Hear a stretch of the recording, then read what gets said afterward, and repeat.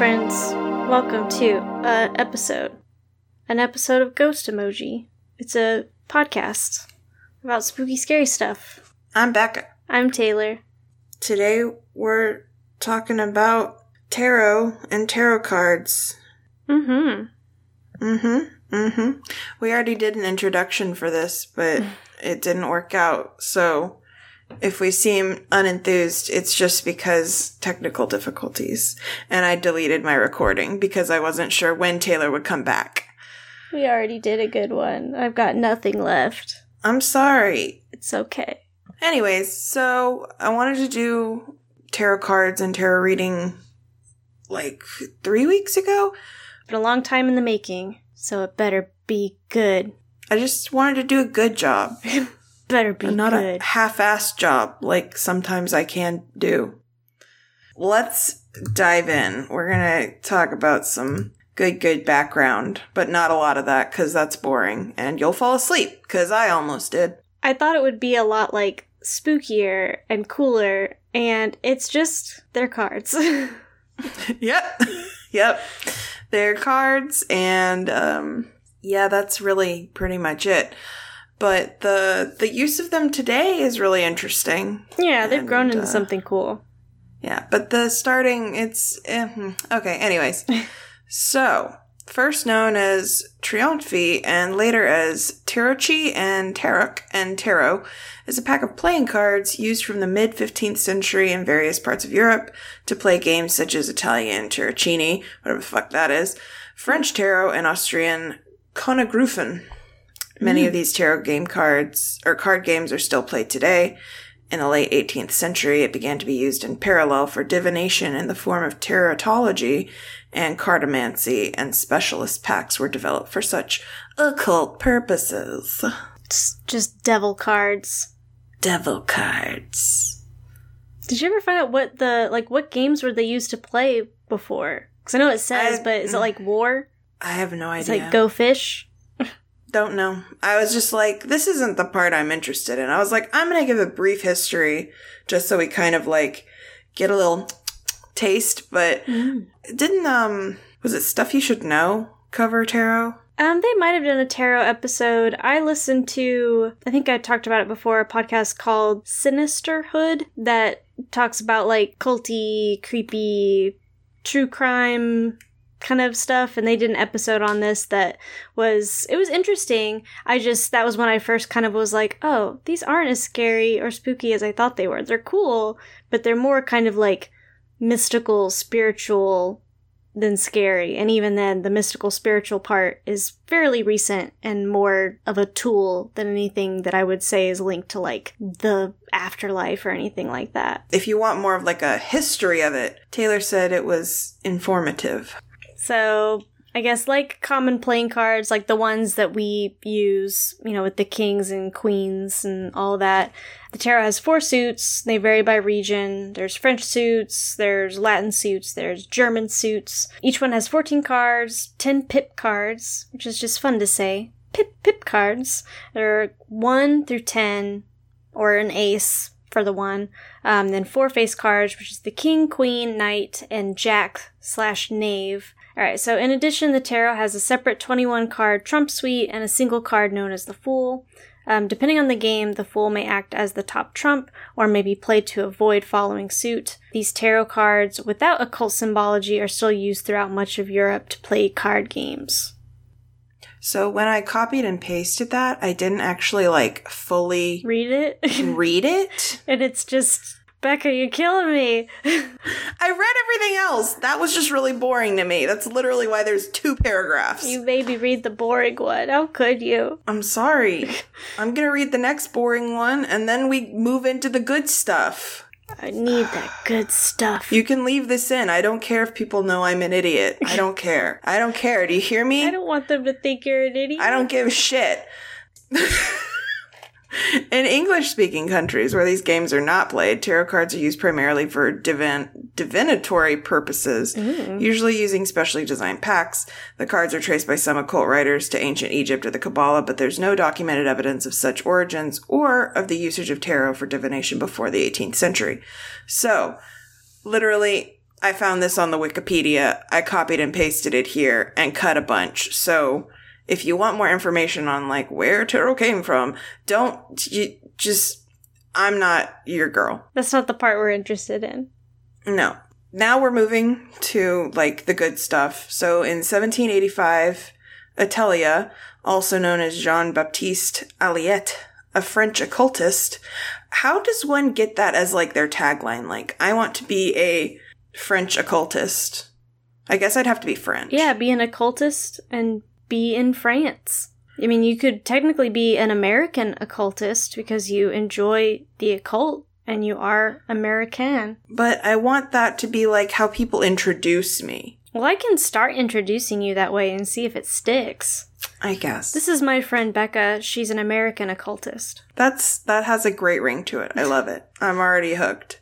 He became the first to popularize tarot divination to a wide audience, and he became the first professional tarot occultist that we are aware of in history who made his living by card divination. He published his ideas of the correspondences between the tarot, astrology, the 4 classical elements, water, fire, earth, air, and 4 humors, and was the first to issue a tarot deck specifically designed for occult purposes around 1789. When it says for the 4 humors, they mean like the blood, bile, phlegm, all that good stuff? I guess. In keeping with the misplaced belief that such cards were derived from the Book of Thoth? Thought? The Book of Thought? Thoth? Thoth. Atelier's tarot contained themes related to ancient Egypt, which, again, it's not actually, like, tied to anything because literally these cards didn't exist before the 18th century. I'm sure that gave them just, like, a different kind of mystique. Pretty much. It's that whole, like, oh, it's something different from the culture we live in. Ooh. It's so exotic. So exotic. And then I jump through a time machine and I drown them. Yep. Just kill them. Dunk their head in the toilet. Say exotic again. Motherfucker. Yeah. So do you want to tell us about the actual current 78 card tarot deck? Yeah, and I'm going to read all of them. Oh boy. And painfully. Here we go, babies. I mean, I like the Arcana, especially the mobile game Arcana.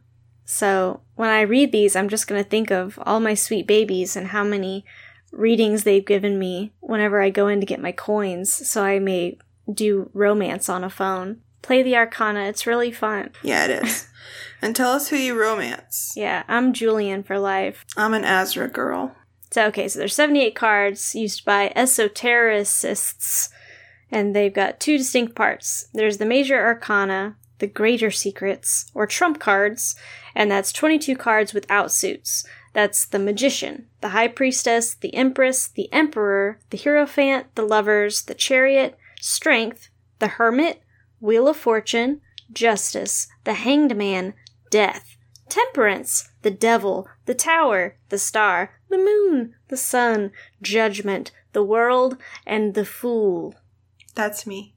Tag yourself. Tag yourself. Well, I can't even, funnily tag myself, because all of them sound pretty cool, except for the Fool. That's me. I'll be, the Empress. I knew you were going to pick either that or the High Priestess. I like that one. They're good. They're good cards. So there's 22 in the Major Arcana, each showing some aspect of the human experience. The cards of the Major Arcana are focused on 3 themes: the realm of the material world, the realm of the intuitive mind, and the realm of change. Wow. And then there's the Minor Arcana, and these are the ones that are in the 4 suits that we talked about. The Lesser Secrets consists of 56 cards, divided into 4 suits of 14 cards each, 10 numbered cards, and 4 court cards. The court cards are the King, Queen, Knight, and Page, or Jack. Most of the ones I've seen tend to be the Page. Page, yeah. Yeah. And each of the 16 court cards are linked to various personality traits and the levels of maturity of stages of life.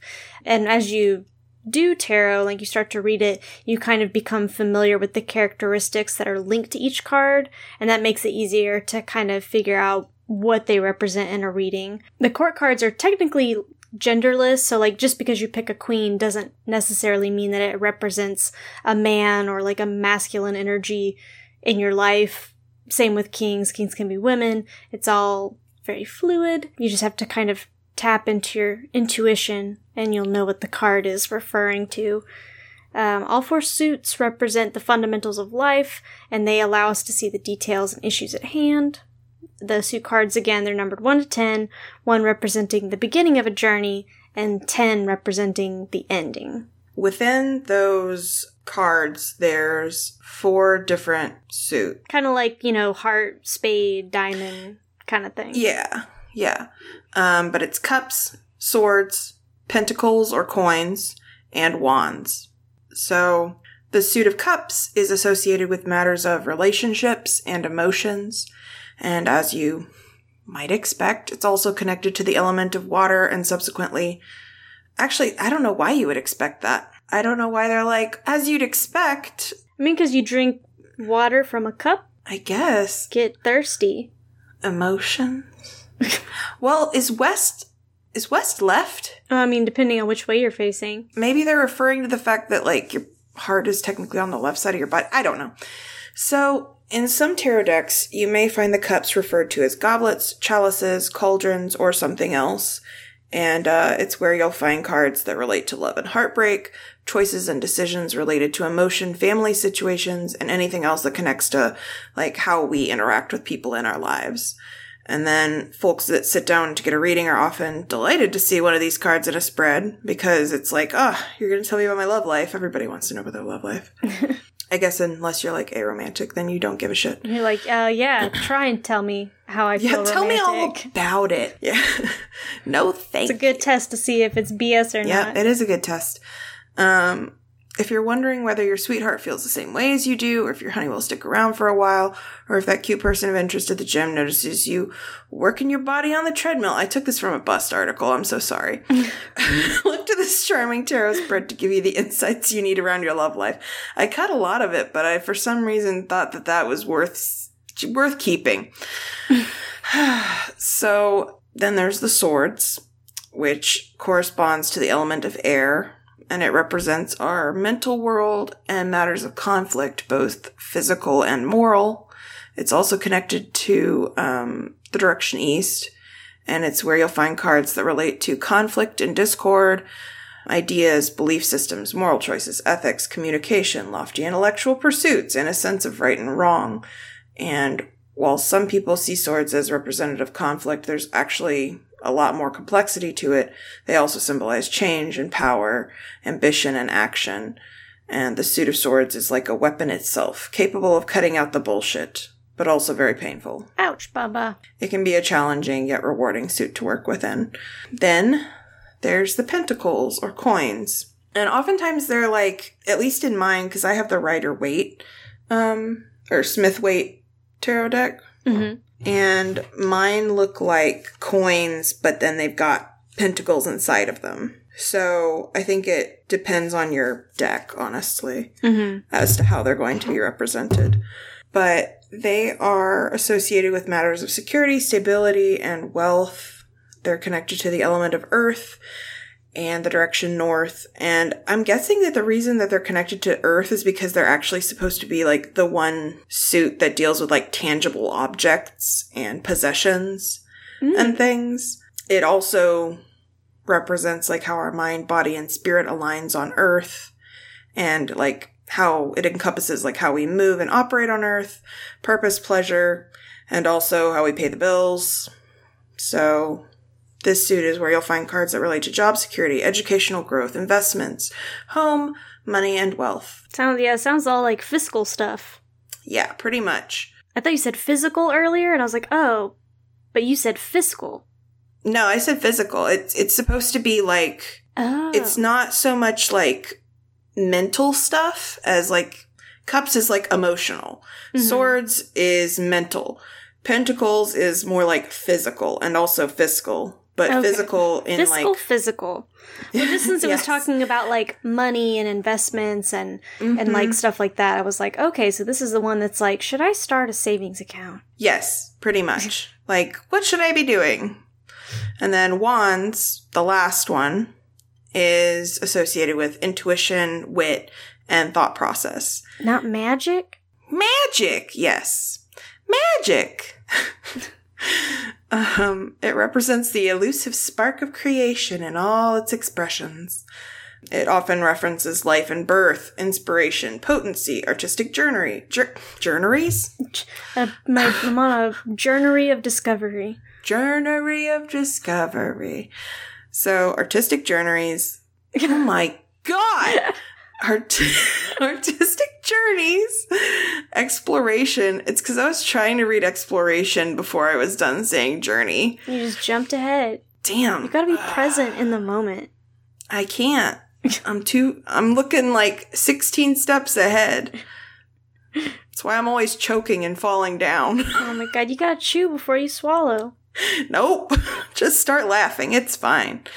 An intrepid partnership. So if you consider the suits ordered this way, we can also see wands as the fuel for all of life's experiences. Inspired action comes before reflection. You have to experience an impulse before we can decide what to think about it. Swords. How to feel about it. Cups. Or how to utilize it. Pentacles. In this way, wands suggest a connection to source, or one's muse or subconscious mind. And it's also connected to the element of fire and the direction south. Hell. Your mind is hell. That's what it's saying. I guess, Just kidding. I mean, south and below us is a little bit different. Yeah. I think your orientation is a little bit off. Hell. It's hell. Alright. There's Major Arcana, Minor Arcana, and these first came about when Jean-Baptiste Pitois, also known as Paul Christian. Jean-Baptiste Pitois definitely sounds a little bit fancier. Hoity-toity. They're never like these, they don't use these terms in actual card games. It's really just in the tarot divination circles kind of thing. Mm-hmm. Some decks are primarily just to be pretty, they're just artwork. And some of them, I guess, only have the major arcana. They don't care about the wands and coins and bits. The three most common decks that are used in esoteric tarot are the Tarot of Marseille, the Rider-Waite Tarot, which is the one you've got, and the Thoth Tarot deck, which I'm going to call the Thought Tarot deck. That's fair. Contrary to what most people think, the meaning of divination cards changes over time, shaped by each era's culture and the needs of individual users. And that's partially why the decks are kind of confusing to outsiders, since most of them reference like allegories or events familiar to people many centuries ago. It's simply a tool for receiving messages from other dimensions. No big deal. Oh, simply. Why didn't I think of that? It's not evil, harmful, or tainted in any way. It's actually just a method to bring information through with clarity and integrity. Tarot is only a tool, like a hammer, for bringing forth information for the benefit of the questioner. When I was reading some sites, they talked about like people's fear of going to get like tarot readings or like to have psychics read for them. And it's because they're like, well, what if I hear something terrible and like I'm just consumed by it? And so the fear that something terrible is going to show up, like a fatal disease, the death of a loved one, a divorce or breakup of some kind, or the ending of a job in their reading. And if people do receive this kind of information, they're often terrified that they won't be able to change it and that they're stuck with this particular outcome. But the whole purpose of doing a tarot reading is so you'll have the insight and advice you need to change your life for the better. People are afraid because they believe they're helpless to change some negative future outcome. And while difficult potential futures do sometimes show up, tarot is only to show the questioner what is most likely to happen so they have the opportunity to change it. I was going to say that that's something that I've grown to really like about tarot, because I can understand like the nervousness and the anxiety of Definitely not wanting to find out something like bad is going to happen, but I just keep hearing about them being used as tools, not even necessarily of like a supernatural nature. I mean, I guess that is always inherently going to be in there a little bit, because it's like, well, you chose that card because it's for you, like it was drawn to you. But the idea that, like, you look at them and it's kind of like, you know, your horoscope or something like that. You're going to take something in your mind and you're going to make it fit. So if you get a card that is like talking about, it makes you think, this card means I'm stressed at work and I need to find a way to, you know, reorganize my space or find a way to identify myself other than my job. The cards aren't necessarily telling you that directly. They are giving you one thing that is associated with that, and you're doing the rest of it with your mind to make it work.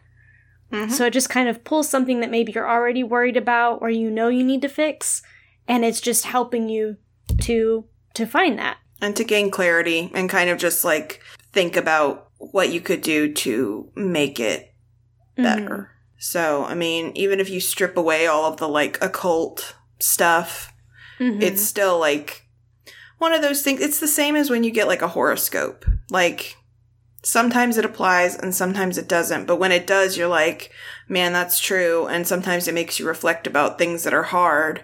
And sometimes that can be beneficial, like to examine things that are difficult in your life so you can try to make them better. Yeah. And I feel like if you find that in the card, it's because you already knew it, like, it was something you were already maybe subconsciously worried about or just outwardly worried about. And then you see this card and you're like, oh yeah, no, that's definitely it. And it's like, girl, it was already there. You already knew. You just pulled out this card and you're using this to, like, justify why you haven't done anything about it yet. It's like, well, I didn't know. I hadn't read my cards yet. Didn't you? Well, you read them. Now get to work. Get to work. Yeah. The other thing about that I didn't include in my write-up, but I know that there are, like, people who claim to be psychics that are scammers. And they'll, like, read your tarot or your palm or whatever, and then they'll be like, oh, there's a curse placed on you, and if you pay me this much money, or if you do this, then I can remove it from you. And I know a lot of people have been scammed out of money because they get so, like, caught up in the like, fear or the hype of it.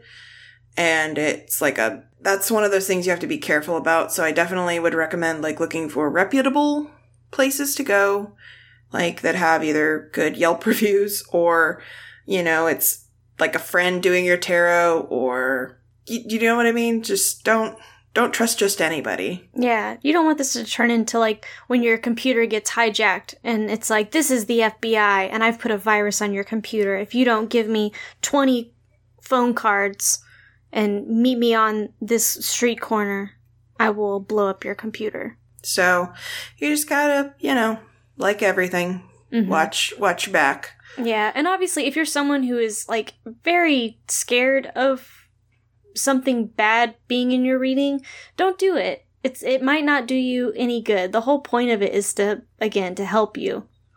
It's just, like, kind of a nice tool to help, like, center yourself and to, you know, kind of think and just focus on one thing. If all you can think about is that you're going to get a card that says you're going to die tomorrow, then maybe go talk to a therapist. Yes. and not a psychic.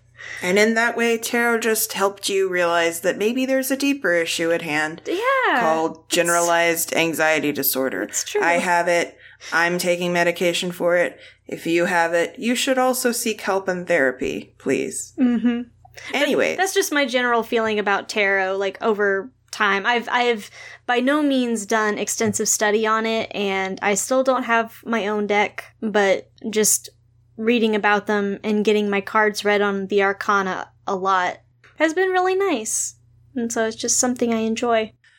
I remember the first time I ever saw a tarot card was in that one James Bond movie, and there was a girl who would, like, read tarot for the main bad guy, and James Bond was like, read my cards, and one of their cards was, like, the Lovers or something, which I don't actually know off the top of my head what that one usually means, but they took it to mean, like, we're gonna bang, and she was like, bow chicka wow wow. What? I would never. I don't think she actually sounded like that. I'm trying to remember what that movie was, because that was, she played Medicine Woman. What's her name?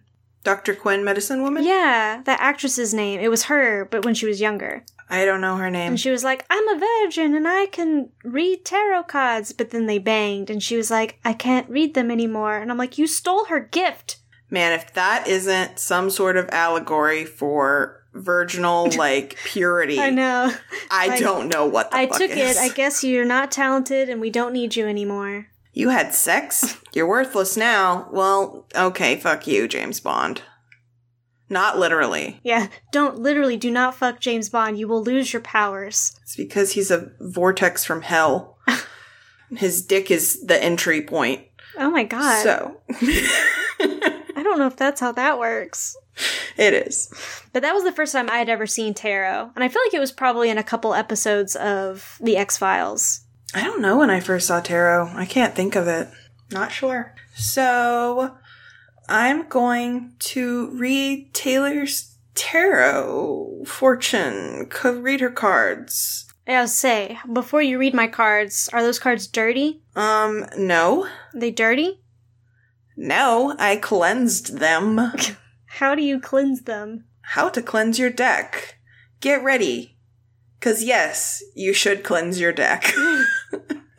And not with soap and water. Should you cleanse them before or after? Like, what do you do before and what do you do after you do a reading? Is there like a certain order you should do? You don't necessarily have to cleanse them after every reading, because it's more like if there's negative energy or if other people have been touching your deck a lot. You've just bought a new deck or a secondhand deck. You've been giving gave a particularly draining reading, or you haven't used your cards in a while. Your cards have been exposed to a lot of negative energy, like a negative client or a person or a challenging situation in your own personal life. Maybe your readings begin to feel unclear, disconnected, or stuck, or your cards have fallen on the floor. Literally, they're dirty. 5-second rule. There's a few ways you can clean them.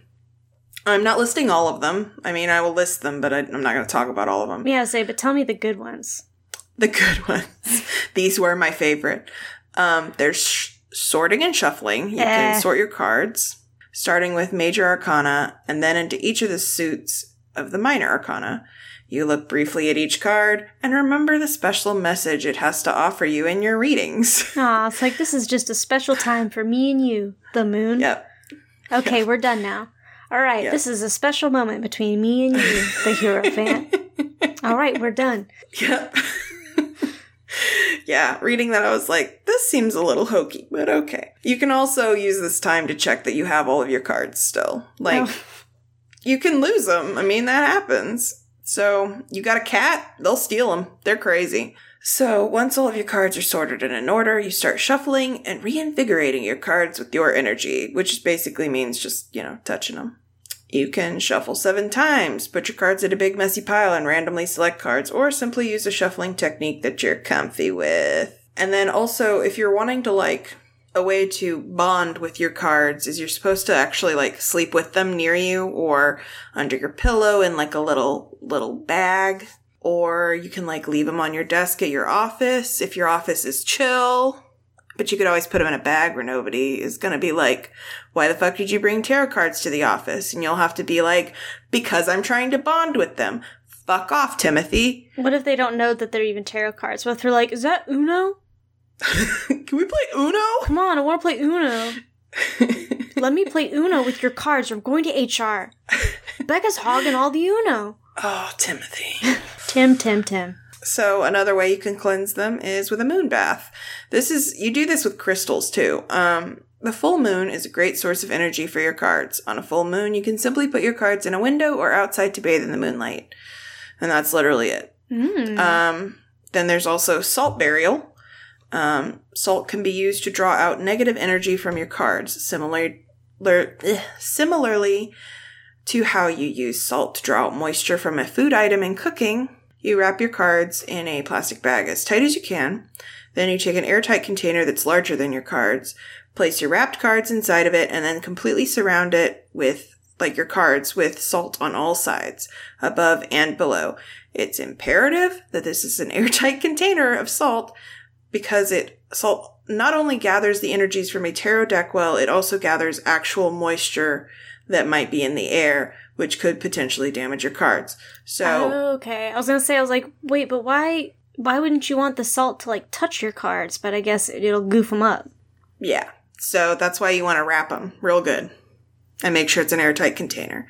Because, yeah, the salt will fuck them up. So, and then you keep the cards buried in the salt for at least a few days or a week before taking them out and disposing of the salt. Because you don't want to use salt that you've been putting your cards, which have, I mean, like, they're not technically touching it. Just dump the salt out.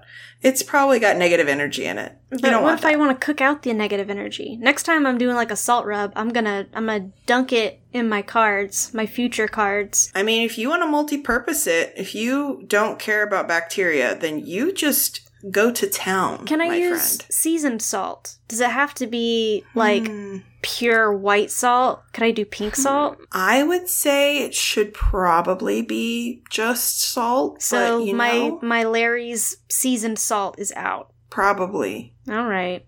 These are my cards. I feel like I should be able to do what I want. I mean, you can. I just don't know if it'll actually suck out the impurities and the negative energy from your cards. They're going to smell delicious. They will. Another option is fresh air. Another simple one. After a rain shower, or even just in the warmth of the sun, place your cards outside to take in the fresh air and draw in the cleansing rays.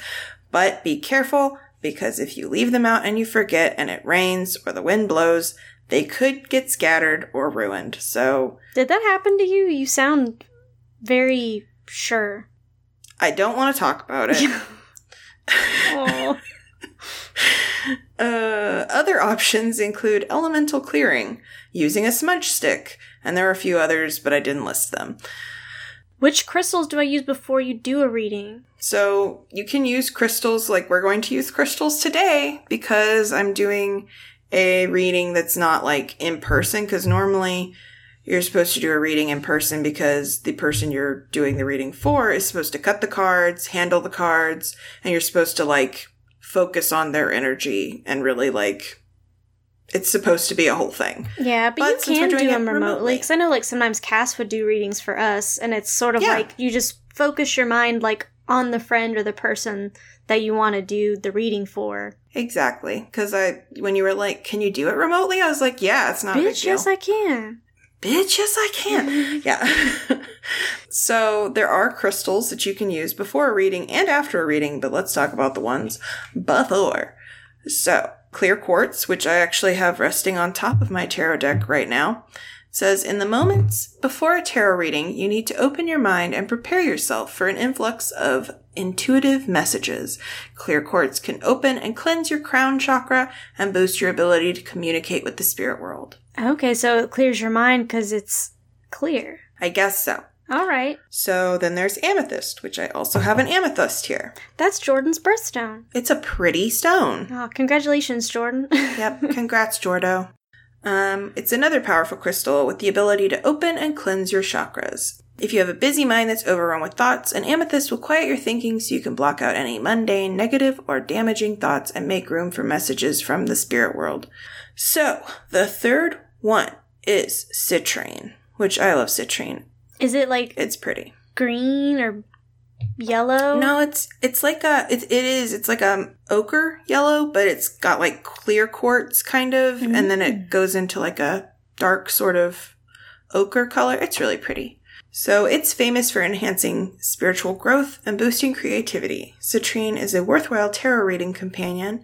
It will encourage you to follow your gut and decipher your cards in a ways that will encourage you to make the most of your future. Or whoever's future. Well, get reading. Let's get started. Okay, we have to pick a card spread, though. Oh yeah, there's so many different types. What is your favorite card spread to do? I haven't done that many, for being real. I've mostly done the Celtic Cross, and I think I've done the 3 card, where it's just like past, future, present. Mm-hmm. I thought the either 7 card horseshoe spread seemed cool, or the pentagram. Maybe not the Romany spread, because that's a lot. But I feel like we could just do the basic 3 card if you want. Yeah, let's just do that one. I know I don't want to drain you. Your spiritual energy. Okay. Becca's like, I got energy to spare, dude. I have a Coke. I'm good. I'm gonna be up all night. You know how caffeine affects me. All right, so. What is the 3-card layout? The first card represents the past. The past. Sounds obvious, but there are subtleties. It can include the person asking's past. It can also include events or the feelings of others that have had an impact or influence on the current situation. Does it necessarily mean things that took place long ago? Maybe. But it could also be like something that happened last week. Like, it's just past as in like yesterday and beyond. Okay. I'm going to cut the deck and focus on you. All right, think about me. Focusing on my beautiful friend Taylor. She's got green hair and glasses. She's got a weird eyebrow. No, it's a good eyebrow. You've also got a good ear. Yeah, I've got good ears. 2. You got the little ear and the big ear, and I like them both. They're good. I sound like a goblin the way you've described. She has green hair and a weird eyebrow and 2 different ears. You said weird eyebrow. You said weird eyebrow. I did say weird eyebrow. I tried to trim it when I was little, and so the one part grows in a different direction than the rest of it. I like it. It gives your face character. Mm-hmm. I said if I shaved my head, I'd look like Bobby Hill, and you said, I like Bobby Hill, so just shh. I think I also was like, would you wear the Candyman outfit? Yeah, you did. You didn't say, like, you wouldn't look like Bobby Hill. You said, I like Bobby Hill. I just wanted to validate you. Did I go too far? Maybe. I don't think you would look like Bobby Hill. But I would want you to wear the velour, like... No, it's too late. Slut pants or whatever. Tracksuit? Yeah. Oh, you got it. Don't even worry. All right. So I have shuffled the cards. I'm focusing on Taylor's past. What have they got for us? So we got the Page of Cups. Okay, what does that mean? Let's look. Let's see. So the Cups is fluid. It's emotions. And then the Page is higher up. So if it's as far as like emotional maturity, it's like emotional growth. It's upside down. Oh, I got it reversed. You got reversed. So what does reversed usually mean? What I'm looking at Biddy Tarot, and it says new ideas, doubting intuition, creative blocks, or emotional immaturity. So it is, I was almost there, and then it flipped it. It's emotional immaturity. It says you may be anxious that others will steal your ideas, or that they'll tell you something's impossible and why it's destined to fail. And so you're keeping your ideas private so that you can develop the idea further without the influence of others. You may want to wait until the idea has turned into action before sharing it with others. With the Page of Cups reversed, you may feel called to pursue a new creative project, but you are worried about whether you can realistically make it work. Your inner critic may be on overdrive, or others are telling you that you're dreaming, so you're stalling and holding back. Ask yourself, what have I got to lose here? So what if the idea fails? Isn't it better to try something and fail than never do it and wonder for the rest of your life what might have happened? And what if you didn't fail? What if you were to succeed?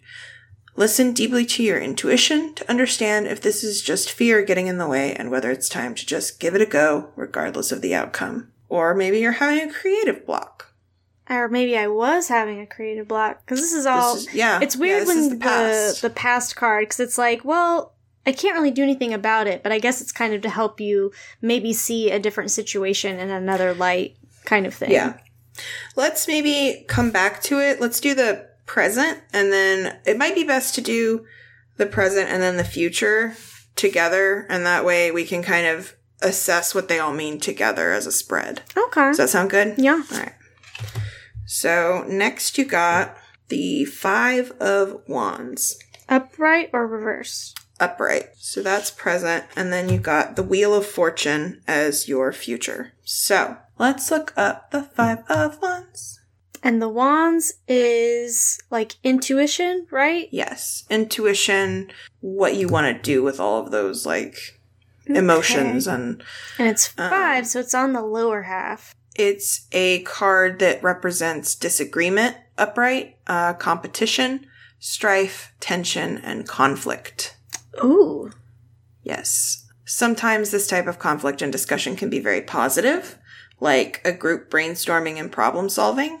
Huh. This is a little weird. Why? Because we did that at work today, literally? Yeah. We had a big think tank today at work. Yeah, we did. It can indicate a personal struggle and conflict, either about external or internal issues that are causing a lot of tension and confusion for you. I could see that. You have different opinions of your own about how you should approach your current circumstance, and if you've not really worked out in your own mind what your final stance is going to be. You may be trying to work through your personal point of view on a number of external contentious issues, like political things. Should I burn down the government, or should I approach it in a civil manner? Yeah. Comrade Gritty tells me I should just burn it the fuck down.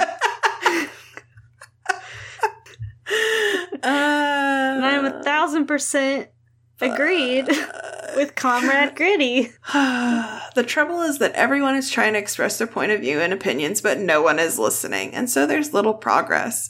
There is only conflict, and there's little or no value in the discussions that are occurring. That sounds familiar. Yeah.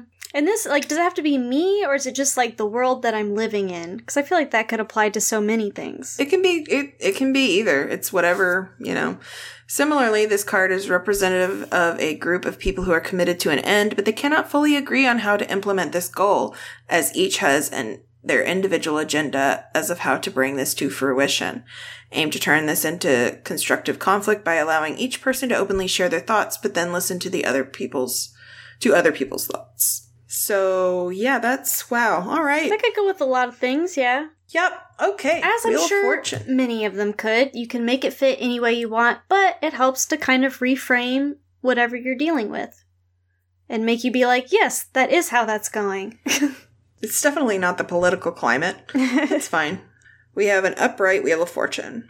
It's good luck, karma, life cycles, destiny, or a turning point. So, it is a giant wheel with 3 figures on the outer edges, and then the outer, it's a very, like, complicated looking card. Like, there's an angel who looks like he's holding a laptop, but it's actually, I think, supposed to be a book. I was gonna say, did they have laptops back then? No. There's a snake, there's a Anubis, it's a lot of, like, Egyptian imagery. Yeah, they love that stuff. So, the Wheel of Fortune reminds you that the wheel is always turning, and life is in a state of constant change. If you're going through a difficult time, rest assured that it will get better from here. Good luck and good fortune will make their return in time. Similarly, if things are going well, know this too will change, and life may return to normal soon. This cycle shows why it's so important to cherish the blissful moments in your life and make the most of them while they are within reach, because in a flash, they could be gone. It's also known as the Wheel of Karma, and it reminds you what goes around comes around. Be a kind and loving person to others, and they'll be kind and loving to you. Be nasty and mean, and you will get nasty and mean turning back your way. So if you want happiness and abundance, make sure you're sending out positive vibes in kind. The Wheel of Fortune card asks you to be optimistic and have faith that the universe will take care of your situation in the best way possible. Meditation and visualization can reinforce your intention to bring increased abundance, good fortune, and prosperity to you. Be open to the help of others, too, as guidance from both the physical and spiritual realms is in supporting you along your journey. They want you to do well, so relish their support now. It can be like a critical turning point in your life, the chance to make a significant change in your life. So it's basically just saying, like, put good out into the world and it'll come back to you. And I feel like that also can be applied to the political climate of, like, you know. Or can it? Gritty tells me to burn. You and Gritty need to calm down. No. No. All I know is I must kill. I don't know who I am or where I am. All I know is I must kill. No, this is the time to support our trans and non-binary brothers and sisters and other. As Gritty does. And people of color and all of the LGBTQ spectrum, and be positive to other people and kind to other people, and also get out there and fuck shit up. Say, Becca, you let go. You were so close. No, that card is definitely, like, very broad. It is. I didn't feel as connected to that one, like, maybe, like, in a way, but I would say definitely for being the future card, I was like, okay, so pretty much anything goes. It's kind of vague, yeah. It's like, okay, I would consider stuff to be going pretty well right now, so I guess I will just hold on to that, just in case. Well, I feel like if you look at it like politically, like we were kind of the present card, along with like personally, I feel like you could also say like because of the way people were so engaged in this like election, that could be positive for the future because it means hopefully that they'll continue to be engaged. That's true. So we'll take that. You know, it's basically like try and keep in mind that things can get better and they will get better. Okay. But also burn it to the ground. Gritty says fuck shit down. Burn it down. Yes. I'm definitely gonna have to put a photo of Gritty in the Instagram with fire all like behind him. For anyone who doesn't know who Gritty is, he's a terrifying but extremely lovable mascot for the Flyers. You've probably seen him, even if you think you haven't. In your dreams, right out of the corner of your eye, Gritty is there. He's a giant, weird, orange fuzzy thing with googly eyes, and he's rotund and full of flavor. He's strong and strong-willed, and you better watch out and sleep with one eye open. He looks kind of like a misshapen Cheeto that's growing orange mold and then has a face at the top. Okay, but you mean that in a good way. I mean, I feel like that's a fair assessment. Yeah. He is not a handsome fellow, I'm sorry. But you mean that in a good way. Yeah. Being handsome isn't the most important thing. Those eyes, though. Those eyes. No, not like that. Those eyes are terrifying. They're empty, soulless vacuums, and then they move. They fucking move, Taylor. They do. But they don't close. They never close. They're always watching. I am he and he is me. No. No. What do you do when you're done reading? Which crystals do you prescribe? I prescribe. Actually, I don't prescribe. There's a website that prescribes them. Smoky quartz, which I have one of those, and I have it sitting here on top of my deck. And it's absorbing my negative energy about Gritty? Yep. Burn it down. Yes. Gritty, calm down. A smoky quartz is great for absorbing negative energy and protecting you from damaging vibrations. It radiates soothing and calming energy and will help you ground yourself. This stable and reliable crystal is also a brilliant healer too, removing negativity from your chakras and aura. Then there's black tourmaline. For psychic, physical, emotional, and spiritual healing, seek the support of black tourmaline.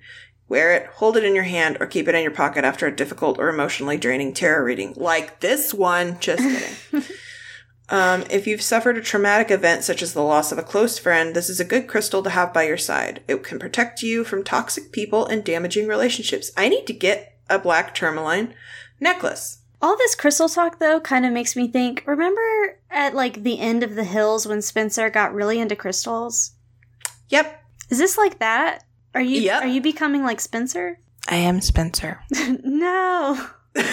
So is Ryan Heidi? Yeah. Ugh. He's going to get a lot of plastic surgery, so get ready. Then there's black obsidian. Cut through lies, confusion, and deceit with the help of a black obsidian. This remarkable crystal will attract negative energy. Man, this feels like a write-up for our website. Sorry. So, it attracts negative energy and, like, uses it like a magnet and it draws it away from you. So it takes the hit so you can get on with your life and thrive. And then you need to bury it in the ground in the desert far away because it's like Jumanji and it'll suck you back in. Oh, do you really have to do that? No. Oh. I'm just making shit up. I was like, that's not in the notes, but I mean, I guess, like, it's absorbing, like, black energy and bad spirits and that's shit. That's the thing about crystals, is, like, I take it with a grain of salt because I'm like, you know, there's weird shit in the world that I don't understand through the magic of science. And while I don't necessarily think crystals can heal you, I do, like, I don't know, maybe they put out some sort of, I don't know. I'd like to think, but mostly I just think they're pretty. Yeah, I was gonna say, you know me, I don't think that crystals and stuff like that do anything, but I think it doesn't hurt as long as you're not, like, draining your bank account buying the fanciest, ritziest smoky quartz you can get your hands on. If carrying it around, like, helps you and like, feeling it in your pocket or whatever helps you, like, concentrate on feeling better and, like, getting negative thoughts away from you, that's not bad. Don't use crystals being like, I'm very sick, I'm dying, and my doctor says I should take medicine.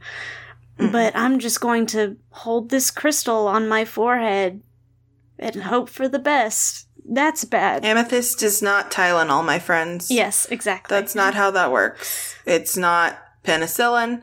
It's not antibiotics. It's a rock. Yeah. It's beautiful, but it's not medicine. Yeah, so it's not, if it makes you feel better, that's fine. If you are really sick or have, like, mental health issues and stuff like that, crystals ain't gonna do it. But they're fun. But they are fun, and they are pretty. I'll give them that. So, that's pretty much it. Yeah, where did you find all this stuff? Sources for today's episode are from thoughtco.com, bus.com, wishingmoon.com, biddytarot.com. That's where I looked up all of the meanings of the tarot cards when we did Taylor's tarot reading. Oh, boy. And then there's thoughtco.com has a brief history of tarot, which is great if you want history stuff. CollectorsWeekly.com has an article called The Surprising Origins of Tarot Most Misunderstood Cards. That was interesting. I looked at a Ranker article, Reddit, Huffington Post, and that's pretty much it. I know. I guess we didn't really talk about, because that would have been so long, because there's so many different types, but just the major arcana and, like, what they all mean. Because some of them, I feel like you hear about it, like, you hear the devil, and you're like, oh, that must be the worst one. But actually, yeah, but it's not. It's the tower. The tower. If you get the tower, it doesn't necessarily mean, like, shit's totally fucked, but it's a little fucked. It means big changes. It's not good. That can be bad. And even then, I say it's the worst one. I think it's just the most, like, turbulent one. Yeah. And then you hear about, like, the lovers, and you're like, oh, that's the sexy card, but it doesn't always necessarily mean that.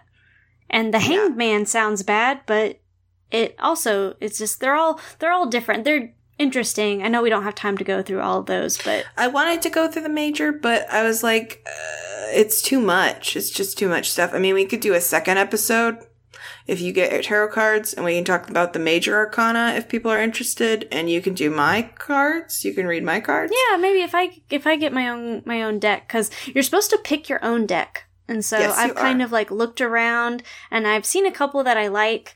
I think technically you are supposed to be gifted your first one, or not technically, but, like, they say that you're supposed to be given your first one, like, as a gift.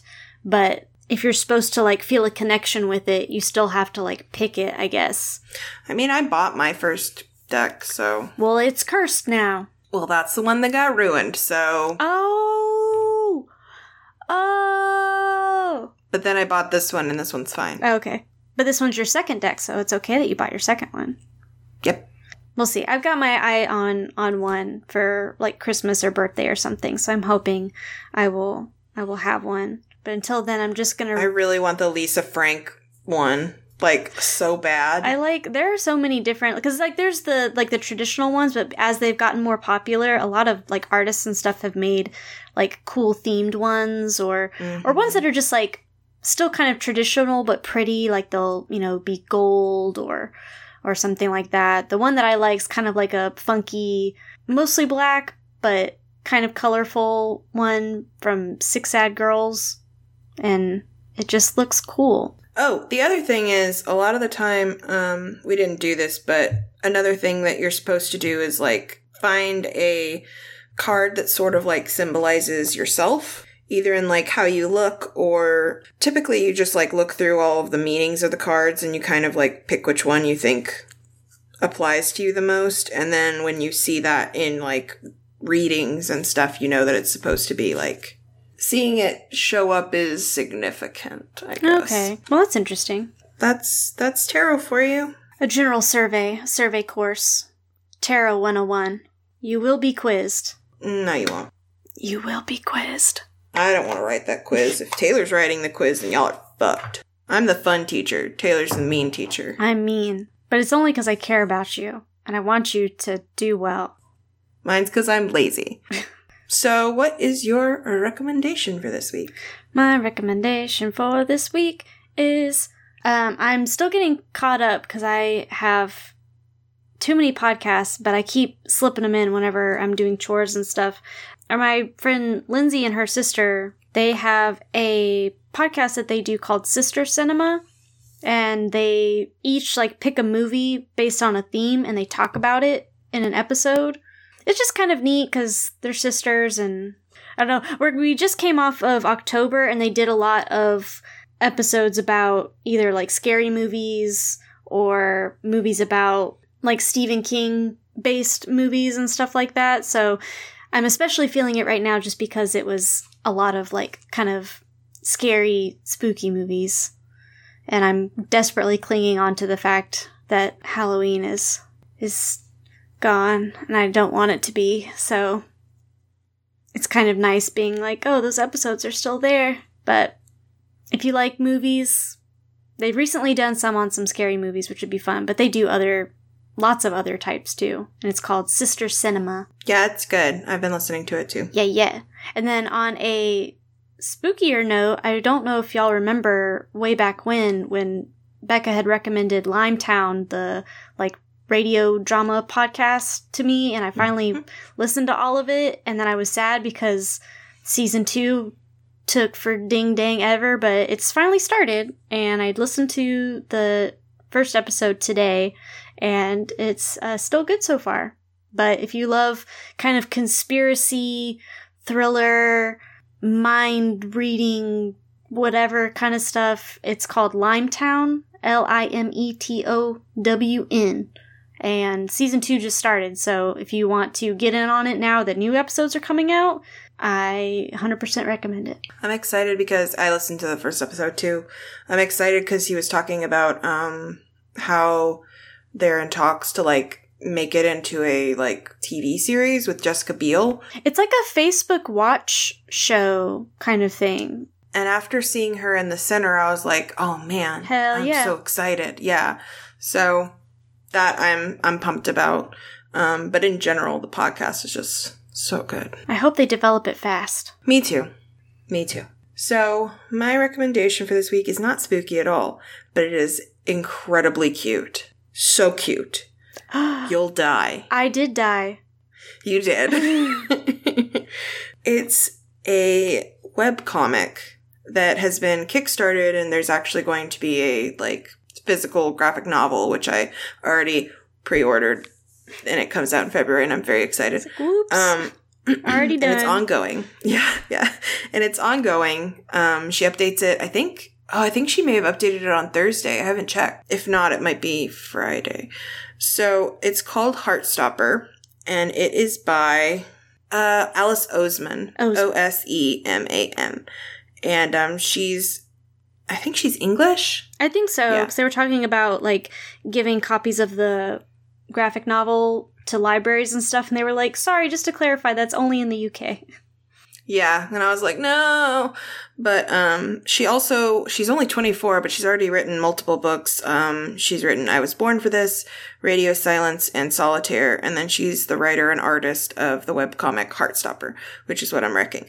Heartstopper is about 2 teenage boys in, I guess, a private school in England. Yeah, it's a boys' school. One of them is a tall rugby player named Nick, and he is a good, sweet boy. And then the other is Charlie, who is... He's a stick. He's tiny. He's a fast stick. He's a fast stick. But he's tall. He's just not as tall as Nick. Yeah. He's not outwardly. He's openly gay in his school, which I guess initially got him bullied. Now it's gotten to the point where he's kind of popular because I guess people stopped being assholes about it, mostly. And it's about them forging this really sweet friendship and then falling in love. And it's sweet. It's not exploitative at all. They feel like 15 and 16-year-olds. Their friendship is so charming, and there's a lot of people of color representation, and there's a trans character, and it's so sweet and good and pure, and the art is cute, and I read it all in a day, and it was so good. There's an app called Tapas, like the snacky food tapas, and it's really useful for reading it like all in one spot. And there's other comics and stuff on there. I haven't really broken in. There's so many, I'm overwhelmed. And I'm happy Becca brought this into my life because it is very sweet. And like there was a couple times where I like would tear up because there is like, I mean, it's really cute, but there's also times like when they're dealing with tough stuff and you're like, no, my sweet angel babies, it's gonna be okay. This is the blurb she has on Tapas. Charlie, a high-strung, openly gay overthinker, and Nick, a cheerful, soft-hearted rugby player, meet at a British all-boys grammar school. Friendship blooms quickly, but could there be something more? Written and illustrated by the author of Solitaire and Radio Silence, updates 3 times a month on the 1st, 11th, and 21st. Content warnings, violence, swearing, homophobia, assault, mental illness, and self-harm. There will be no graphic or explicit imagery of any kind, violent, disturbing, or sexual in this comic, which I thought was very good because so often there's like, if it's I feel like if it's like gay teenagers, they're like, it has to be extremely graphic and they will be bullied and you will see all of the terrible stuff and it's going to be extremely rough because, you know, that's the only kind of narrative we can have gay people in. Exactly. Or like, yeah. So it's not like that. Like there is, you know, like mild homophobia and stuff like that, but it's not, she always warns, like, if this is something that might upset you, you know, skip ahead and you'll kind of get like, I think she lists like summaries of what happens at the bottom. So you like don't lose any plot stuff, but you don't have to like read through that if it's triggering for you, which I thought was really sweet. It's just so good. So I definitely think you should check it out. Super sweet. They're good boys. I love love. I love love. Right. That does it for us. Yeah, let's get out of here. This is so long. You need to go pack. I do have to go pack. Go pack. I'm going on a trip, so I have to leave. So... Goodbye. Goodbye. Wait, no, we gotta tell them where to find the stuff. I forgot about stuff. Oh, fuck. You can find us on Instagram. We're also on Twitter. Well, you can email us at ghostemojipodcast@gmail.com, and you can find us at the other places, Ghost Emoji Show, and you can leave us a review if you want. We would love a 5-star review. Recommend us to your friends and your loved ones, and just, you know, anyone who will listen. I have burped so much during this podcast. I'm so sorry. Oh, well, I didn't even hear it. You hid your burps from me, and for that, I am sad. Share your burps. There was one. Always remember to say goodbye. We already did. Bye. Bye.